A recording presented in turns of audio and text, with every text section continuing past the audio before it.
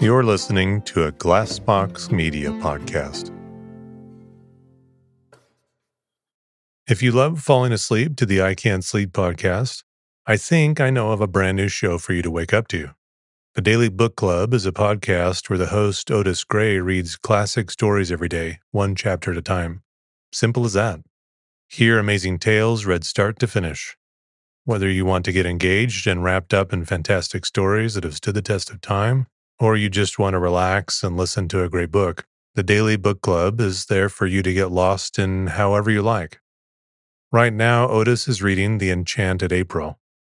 In the 1920s, 4 women, unfulfilled with life, take a chance and abscond to a dreamy medieval Italian castle in the month of April as the flowers bloom. It's a story dripping with wisteria, the beauty of solitude, and an unlikely pursuit of joy in Portofino, Italy. A perfect book to start this season. You can find the Daily Book Club on Spotify, Apple Podcasts, and everywhere else. Subscribe so you never miss an episode and tune in each morning to hear what happens next. Imagine unlocking a version of yourself that's unstoppable, where mental barriers no longer hold you back. Listen to Mentally Stronger with me, Amy Morin, therapist and international best-selling author, here to guide you on a journey to reaching your greatest potential. Every Monday, I bring you into conversations with some of the most fascinating minds. Experts, authors, entrepreneurs, athletes, and musicians. They don't just share stories. They reveal the mental strategies that propelled them to the top. But here's the real magic.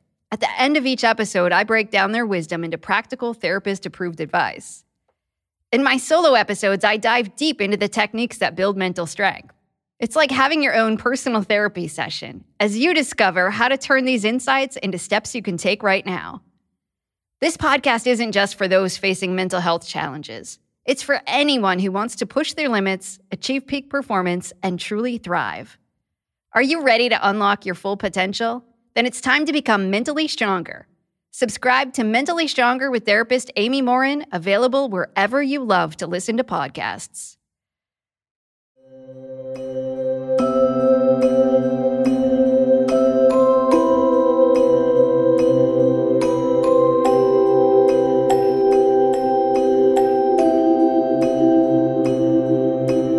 Welcome to the I Can't Sleep podcast, where I read random articles from across the web to bore you to sleep with my soothing voice.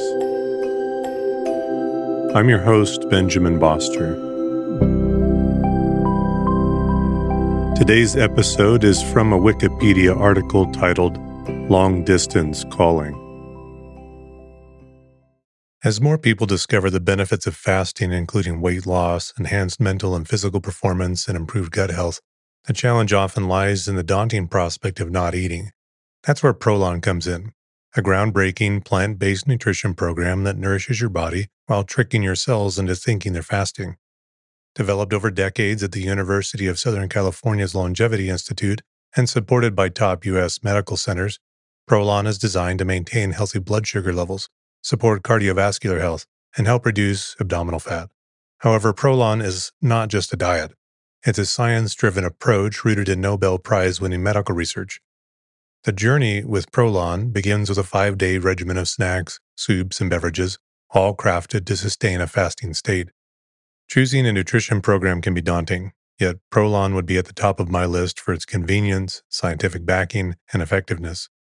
It's no surprise that thousands of doctors now recommend Prolon to foster healthy blood sugar and cardiovascular health. Right now, Prolon is offering I Can't Sleep listeners 10% off their 5-day nutrition program. Go to prolonlife.com/ican'tsleep. That's PROLON life.com/ican'tsleep for this special offer. That's prolonlife.com/ican'tsleep. And thank you to Prolon for sponsoring the podcast. In telecommunications, a long-distance call, or trunk call, also known as a toll call in the UK, is a telephone call made to a location outside a defined local calling area. Long-distance calls are typically charged a higher billing rate than local calls.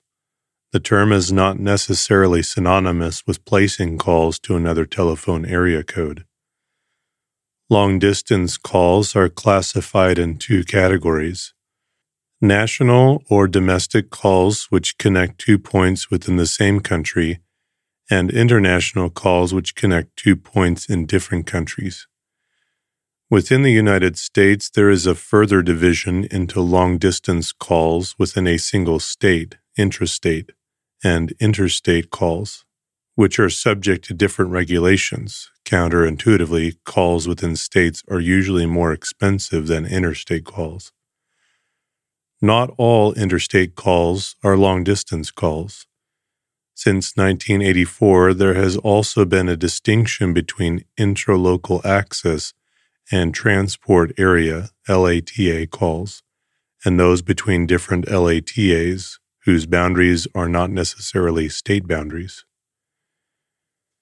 Before direct distance dialing, DDD, all long-distance calls were established by special switchboard operators even in exchanges where calls within the local exchange were dialed directly. Completion of long-distance calls was time-consuming and costly as each call was handled by multiple operators in multiple cities. Record-keeping was also more complex, as the duration of every toll call had to be manually recorded for billing purposes. In other countries such as Spain, Mexico, Brazil, and Egypt, calls were placed at a central office the caller went to, filled out a paper slip, sometimes paid in advance for the call, and then waited for it to be connected. In Spain, these were known as locutorios, literally a place to talk. In towns too small to support a phone office, placing long-distance calls was a sideline for some businesses with telephones, such as pharmacies.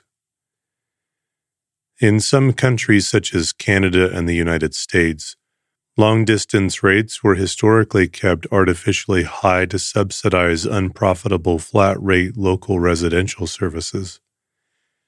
Intense competition between long-distance telephone companies narrowed these gaps significantly in most developed nations in the late 20th century.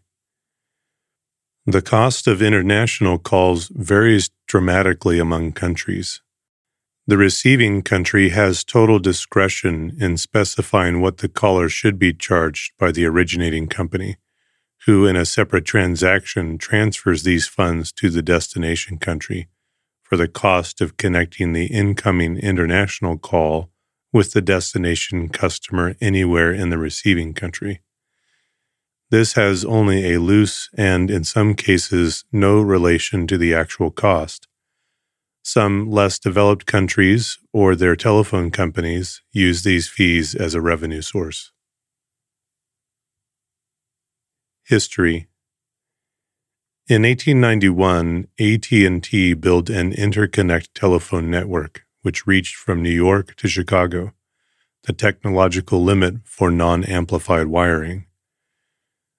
Users often did not use their own phone for such connections, but made an appointment to use a special long-distance telephone booth or silence cabinet equipped with 4-wire telephones and other advanced technology. The invention of loading coils extended the range to Denver in 1911, again reaching a technological limit. A major research venture and contest led to the development of the Audion, originally invented by Lee DeForest, and greatly improved by others in the years between 1907 and 1914, which provided the means for telephone signals to reach from coast to coast. Such transcontinental calling was made possible in 1914, but was not showcased until early 1915 as a promotion for the upcoming Panama Pacific International Exposition in San Francisco in the spring of the same year. On January 25, 1915, Alexander Graham Bell ceremonially sent the first transcontinental telephone call from 15 Day Street in New York City, which was received by his former assistant, Thomas A. Watson, at 333 Grant Avenue in San Francisco. This process, nevertheless, involved 5 intermediary telephone operators, and took 23 minutes to connect by manually patching in the route of the call. On October 9, 1876, Alexander Graham Bell and Thomas A. Watson talked by telephone to each other over a 2-mile wire stretched between Cambridge and Boston. It was the first wire conversation ever held. Yesterday afternoon, the same two men talked by telephone to each other over a 3,400-mile wire between New York and San Francisco. Dr. Bell, the veteran inventor of the telephone, was in New York, and Mr. Watson, his former associate, was on the other side of the continent. They heard each other much more distinctly than they did in their first talk 38 years ago. New York Times, January 26, 1915. On November 10, 1951, the first direct-dial long-distance telephone call in North America was placed from Mayor M. Leslie Denning of Inglewood, New Jersey, to Mayor Frank Osborne of Alameda, California, via AT&T's Bell system. The 10-digit call, 7 digits plus a 3-digit area code, was connected automatically within 18 seconds. The first subscriber trunk dialing in the United Kingdom was deployed December 5, 1958, with Elizabeth II placing a call from Bristol to Edinburgh. International calling. After World War II, priority was given by AT&T in the U.S. and the various PTT entities in Europe to automating switching on the toll networks in their respective countries, initially for operator toll dialing. Thus, when TAT-1 was opened for service, it was connected to international gateway offices at White Plains, New York, and London that were already automated for domestic calls. These were designed to be able to automatically switch outward and inward international circuits as soon as common signaling standards and political considerations could be negotiated. However, at the outset, to set up an international call, multiple operators were required, one to originate the call, and one at each national gateway to complete a call via either ring down to a local operator or operator toll dialing. International direct dialing from London to Paris was first offered in March 1963, with Amsterdam following by the end of 1963. Simultaneously, operator-dialed transatlantic calling began March 30, 1963, with the originating international operator in Western Europe or the U.S. able to complete calls to the terminal station without further operator assistance via the gateway exchanges at White Plains and London. Operator-dialed trans-Pacific calling to Hawaii, Japan, and Australia began with the completion of the Commonwealth Pacific Cable System, COMPAC, also in 1963. By mid-1968, transatlantic cable capacity had increased to the point where scheduling calls between Western Europe, the UK, and the US was no longer necessary, and calls were completed on demand. Transatlantic international direct dialing between New York City and London was introduced in 1970, with service extended to the whole of the U.S. and the 6th largest UK cities in 1971. Collect reverse charge calling. Various schemes were devised to allow large organizations to automatically accept collect calls, where the recipient pays long-distance charges for any call from a predefined area.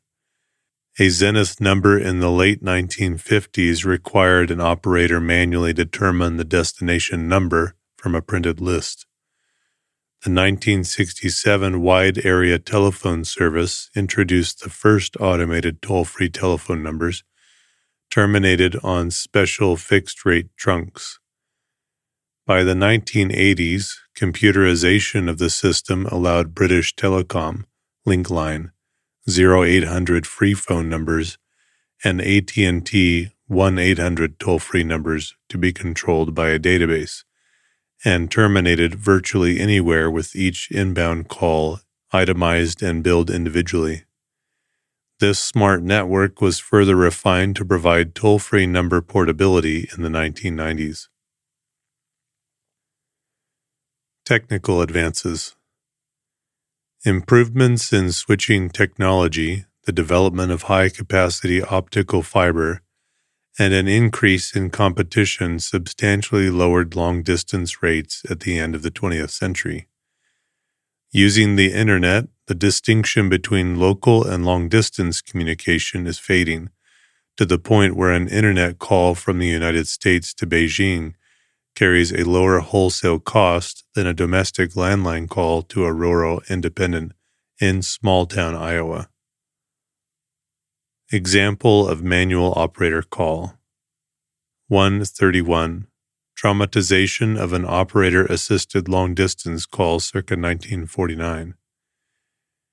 In the radio series Dragnet, Sergeant Joe Friday, Jack Webb, plays as an operator-assisted person-to-person long-distance call to a number reached via a manual switchboard in Fountain Green, Utah, a town of several hundred people served by an independent telephone company. In the call, Friday calls a long-distance operator in Los Angeles and gives the name and number of the called party.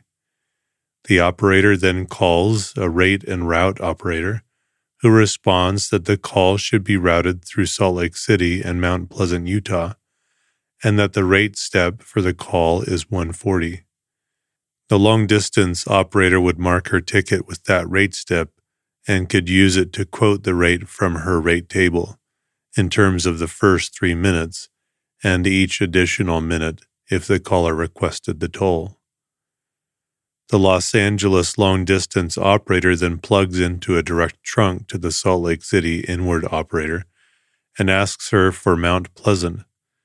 The Salt Lake operator rings Mount Pleasant, where the Los Angeles operator asks for Fountain Green. The Mount Pleasant operator rings Fountain Green, and the Los Angeles operator gives the Fountain Green operator the number and name of the called party in Fountain Green. The Fountain Green operator rings the number 14R2, a party line where a specific ringing pattern summons the second subscriber on the shared line. A man answers. The Los Angeles operator asks for the called party and states that Los Angeles is calling. This dramatization illustrates the cumbersome, costly, and time-consuming process needed for long-distance calling before direct-distance dialing was available.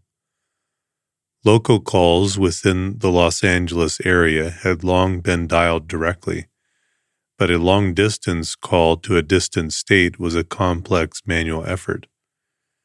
The caller would dial the long-distance operator, typically 110 or 211 in large bell system cities of that area. 0 was for local assistance, and provide the destination city name and called number, as well as their own number for billing purposes, as there was no automatic number identification. Before the era of operator toll dialing, which began in the 1940s, an operator would first set up the route, then ring back the original caller minutes later to announce the call was ready, rather than having the caller remain on the line. Once operator toll dialing was implemented, the operator would have received a numerical routing from the rate and route operator, such as mark, other place, route, a ring down, numbers, 801 plus 073 plus 181. Operators 801 plus 073 plus. This routing would allow the Los Angeles operator to dial via the tandem switch, i.e. Class 4 telephone switch, to the Mount Pleasant operator's switchboard, and have the call come in on a special trunk designated by the 181 code, used for incoming calls to ring-down points, places with manual service whose connection to the national network was via a larger point. Routing was important, even when many medium-sized and smaller cities had automatic local service, but were not yet reachable by the growing numbers of people in cities with direct dialing. For example, if by the late 1950s, Fountain Green had upgraded its manual service with an automatic dial-enabled 4-digit number system, an operator could often dial the call after obtaining the rate and route. The operator could add the 3-digit office prefix to the local 4-digit number, which in a few years would become the 7-digit number of the recipient. Regional variations.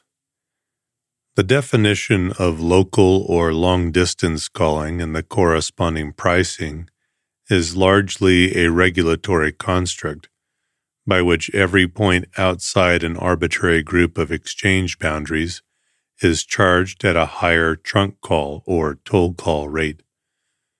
The charges often do not correlate directly to either straight-line distance or network topology. Two exchanges 75 kilometers apart may be local in some cases, while in other cases an adjacent pair of exchanges, or even two different exchange prefixes on the same physical switch, may arbitrarily be long distance. Canada. In Canada, local calls from landline telephones are flat-rated even in the largest cities, unlike the United States, which has metered service in a few of the largest markets. Local telephone numbers were lengthened to a standard 7 digits in all of the largest markets in 1958 to accommodate U.S.-style direct dial equipment. Montreal and Toronto previously had 2L plus 4N 6-digit local calling. Smaller communities had 4 or 5 digits.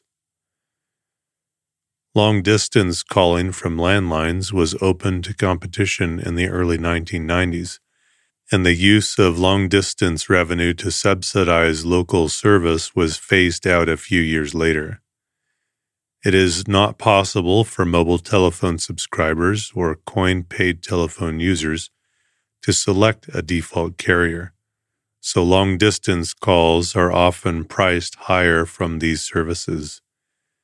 The use of prepaid telephone calling cards is a possible workaround. United Kingdom. The regulatory structure in British telecom exchanges differs from the North American system, as there are no free local calls. A long-distance call is therefore known not as a toll call, but as a trunk call.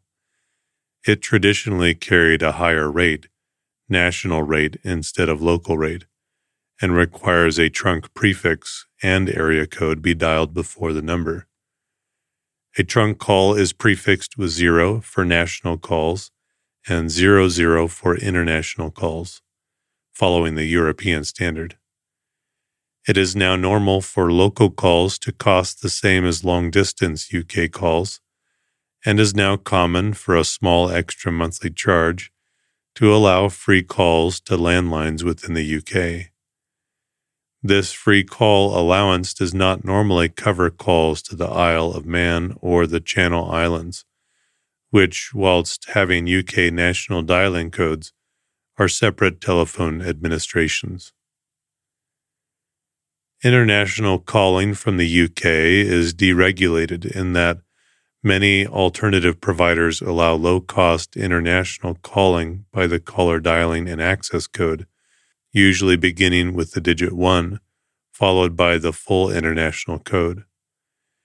These services generally use internet-based connections in the same way as computer-based services such as Skype, FriendCaller, and many others, but with the added convenience of there being no need to use a computer. It is this use of the internet for the calls which allows such low prices.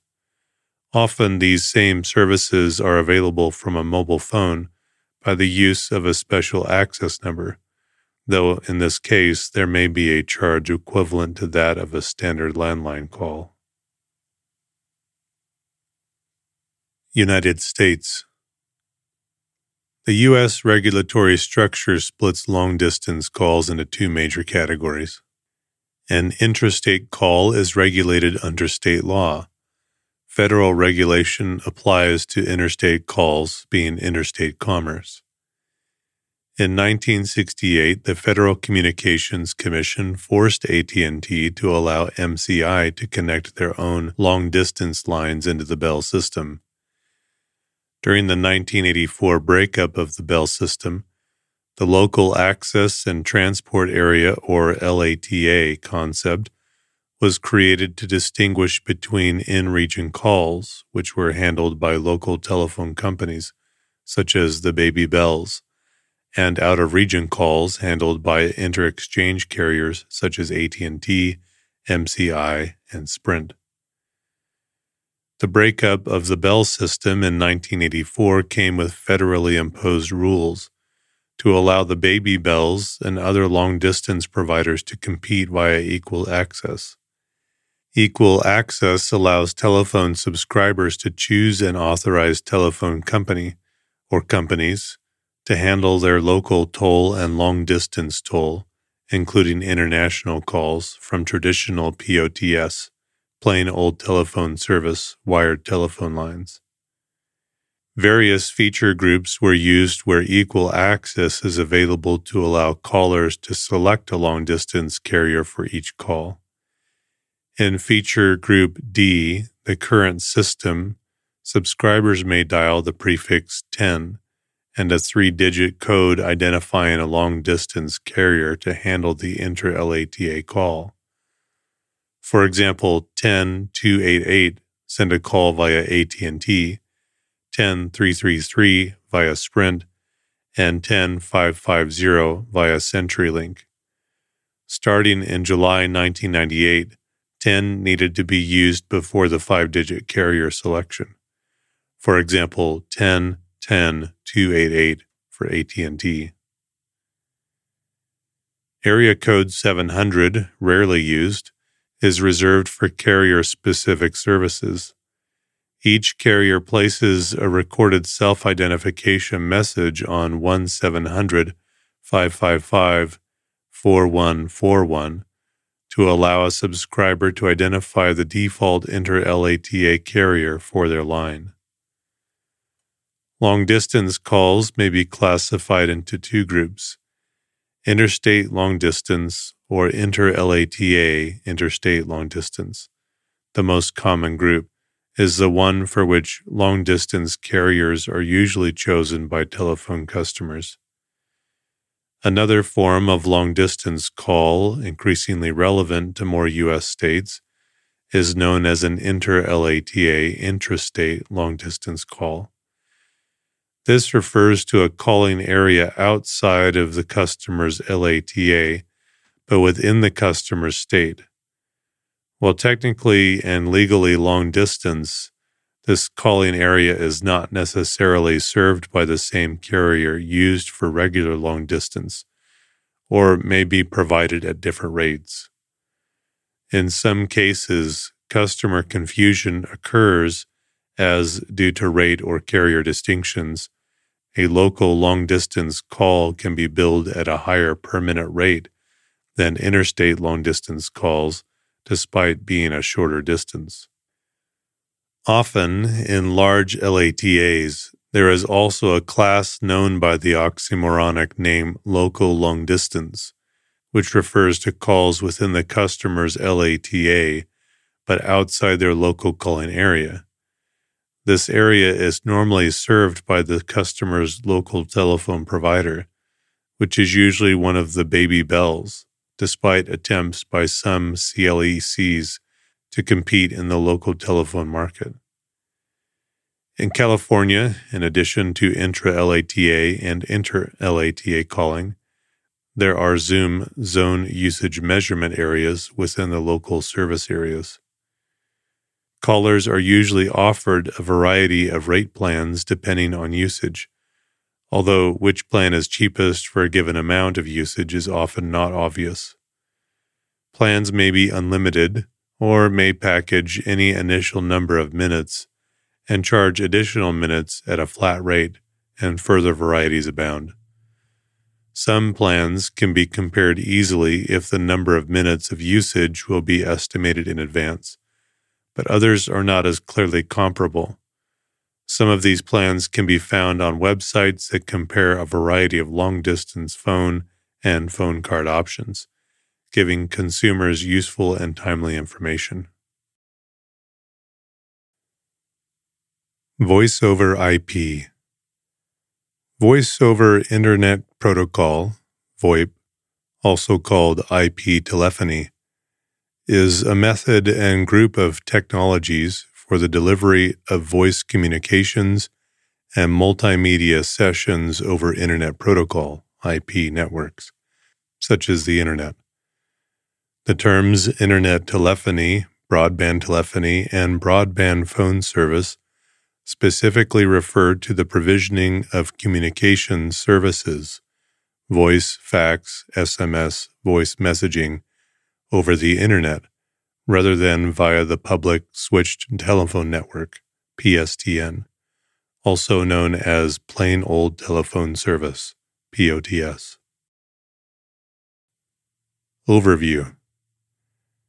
The steps and principles involved in originating VoIP telephone calls are similar to traditional digital telephony and involve signaling, channel setup, digitization of the analog voice signals, and encoding. Instead of being transmitted over a circuit-switched network, the digital information is packetized and transmission occurs as IP packets over a packet-switched network.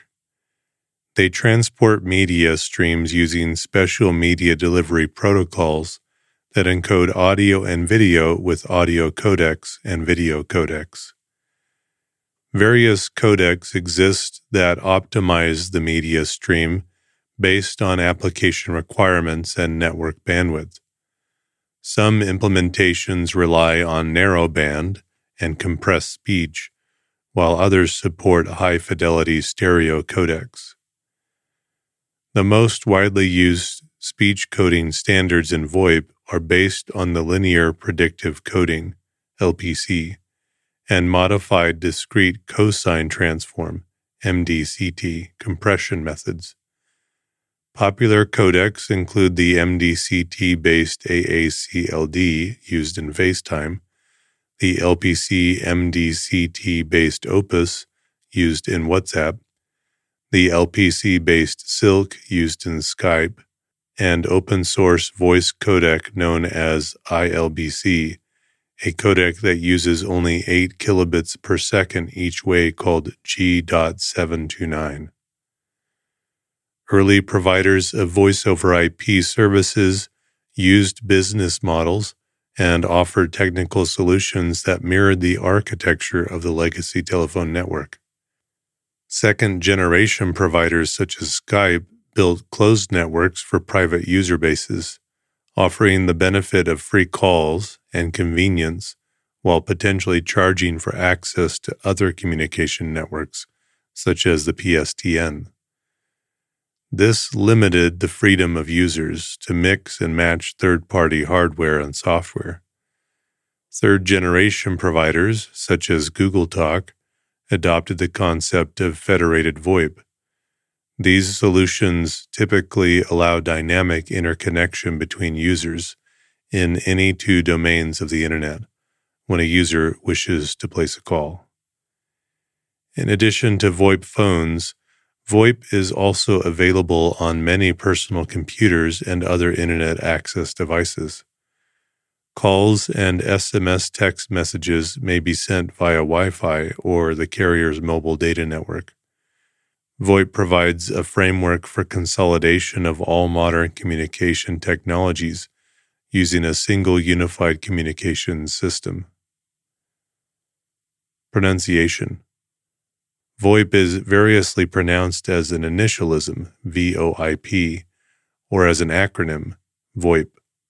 Full words Voice over Internet Protocol or Voice over IP are sometimes used.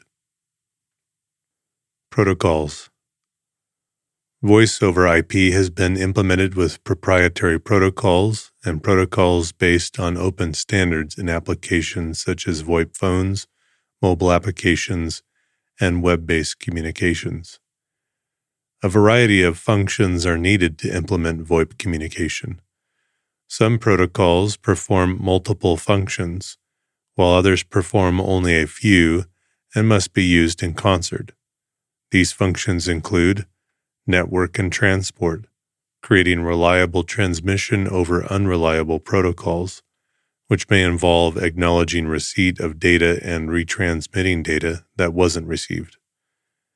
Session management, creating and managing a session, sometimes glossed as simply a call, which is a connection between two or more peers that provides a context for further communication. Signaling, performing registration, advertising one's presence and contact information, and discovery, locating someone and obtaining their contact information. Dialing, including reporting call progress, negotiating capabilities, and call control such as hold, mute, transfer forwarding, dialing, DTMF keys during a call, e.g. to interact with an automated attendant or IVR, etc.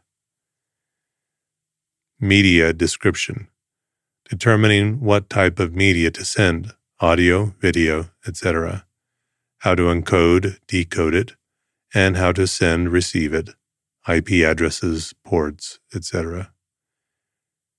Media, transferring the actual media in the call, such as audio, video, text, messages, files, etc. Quality of service, providing out-of-band content or feedback about the media, such as synchronization, statistics, etc. Security, implementing access control, verifying the identity of other participants, computers, or people, and encrypting data to protect the privacy and integrity of the media contents and/or the control messages. VoIP protocols include Sessions Initiation Protocol, SIP, Connection Management Protocol developed by the IETF. H.323, one of the first VoIP call signaling and control protocols that found widespread implementation. Since the development of newer, less complex protocols such as MGCP and SIP, H.323 deployments are increasingly limited to carrying existing long-haul network traffic. Media Gateway Control Protocol, MGCP, Connection Management for Media Gateways. H.248, Control Protocol for Media Gateways across a converged internetwork consisting of the traditional PSTN and modern packet networks. Real-Time Transport Protocol, RTP, Transport Protocol for real-time audio and video data.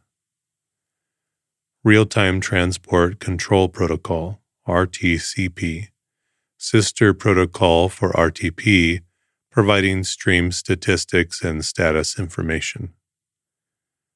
Secure Real-Time Transport Protocol, SRTP, encrypted version of RTP. Session Description Protocol, SDP, a syntax for session initiation and announcement for multimedia communications and WebSocket transports. Inter-Asterisk Exchange, IAX, protocol used between asterisk PBX instances.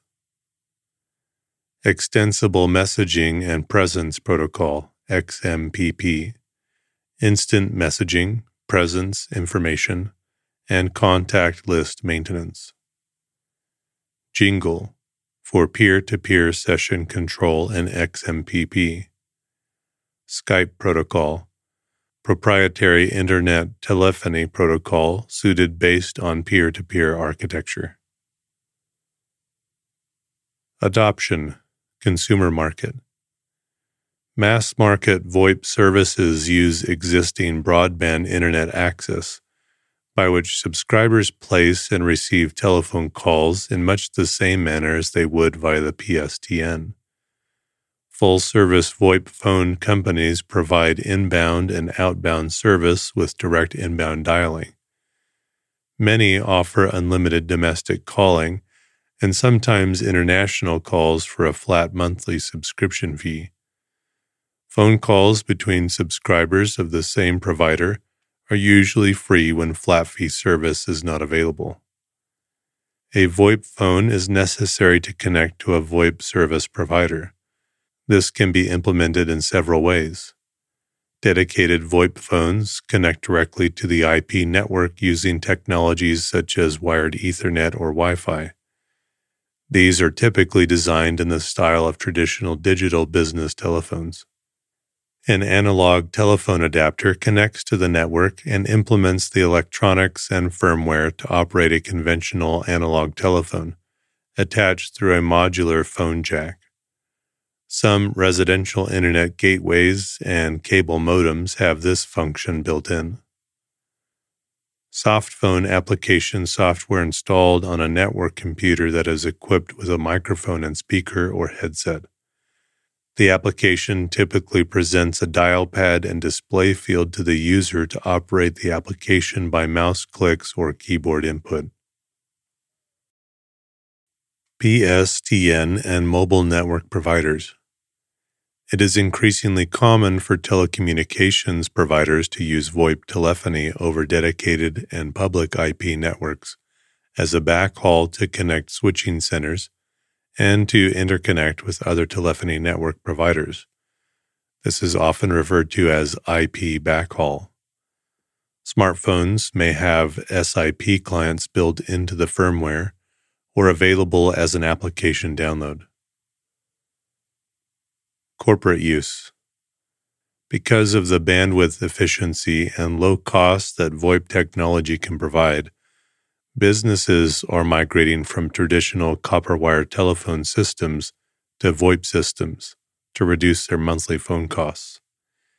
In 2008, 80% of all new private branch exchange (PBX) lines installed internationally were VoIP.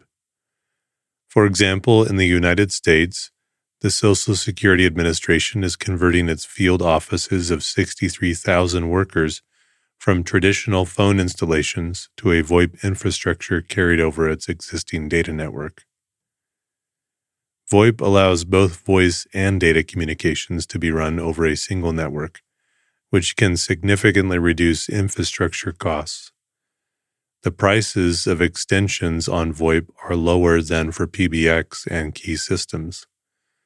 VoIP switches may run on commodity hardware, such as personal computers.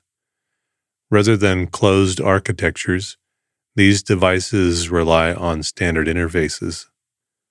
VoIP devices have simple, intuitive user interfaces, so users can often make simple system configuration changes. Dual-mode phones enable users to continue their conversations as they move between an outside cellular service and an internal Wi-Fi network, so that it is no longer necessary to carry both a desktop phone and a cell phone. Maintenance becomes simpler as there are fewer devices to oversee. VoIP solutions aimed at businesses have evolved into unified communication services that treat all communications, phone calls, faxes, voicemail, email, web conferences, and more, as discrete units that can all be delivered via any means and to any handset, including cell phones. Two kinds of service providers are operating in this space. One set is focused on VoIP for medium to large enterprises, while another is targeting the small to medium business (SMB) market. Skype, which originally marketed itself as a service among friends, has begun to cater to businesses, providing free-of-charge connections between any users on the Skype network and connecting to and from ordinary PSTN telephones for a charge. Delivery mechanisms. In general, the provisions of VoIP telephony systems to organizational or individual users can be divided into two primary delivery methods: private or on-premises solutions, or externally hosted solutions delivered by third-party providers. On-premises delivery methods are more akin to the classic PBX deployment model for connecting an office to local PSTN networks. While many use cases still remain for private or on-premises VoIP systems, the wider market has been gradually shifting toward cloud or hosted VoIP solutions. Hosted systems are also generally better suited to smaller or personal use VoIP deployments, where a private system may not be viable for these scenarios. Hosted VoIP systems. Hosted or cloud VoIP solutions involve a service provider or telecommunications carrier hosting the telephone system as a software solution within their own infrastructure. Typically, this will be one or more data centers, with geographic relevance to the end users of the system. This infrastructure is external to the user of the system and is deployed and maintained by the service provider. Endpoints such as VoIP telephones or soft phone applications, apps running on a computer or mobile device, will connect to the VoIP service remotely. These connections typically take place over public internet links, such as local fixed WAN breakout or mobile carrier service. Private VoIP systems. In the case of a private voice system, the primary telephony system itself is located within the private infrastructure of the end-user organization. Usually, the system will be deployed on-premises at a site within the direct control of the organization. This can provide numerous benefits in terms of QoS control, cost scalability, and ensuring privacy and security of communications traffic. However, the responsibility for ensuring that the VoIP system remains performant and resilient is predominantly vested in the end-user organization. This is not the case with a hosted VoIP solution. Private VoIP systems can be physical hardware PBX applications, converged with other infrastructure, or they can be deployed as software applications. Generally, the latter two options will be in the form of a separate virtualized application. However, in some scenarios, these systems are deployed on bare metal infrastructure or IoT devices. With some solutions such as 3CX, companies can attempt to blend the benefits of hosted and private on-premises systems by implementing their own private solution but within an external environment. Examples can include data center co-location services, public cloud, or private cloud locations. For on-premises systems, local endpoints within the same location typically connect directly over the LAN. For remote and external endpoints, available connectivity options mirror those of hosted or cloud VoIP solutions. However, VoIP traffic to and from the on-premises systems can often also be sent over secure private links. Examples include personal VPN, site-to-site VPN, private networks such as MPLS and SD-WAN, or via private SBCs, session border controllers. While exceptions and private peering options do exist, it is generally uncommon for those private connectivity methods to be provided by hosted or cloud VoIP providers.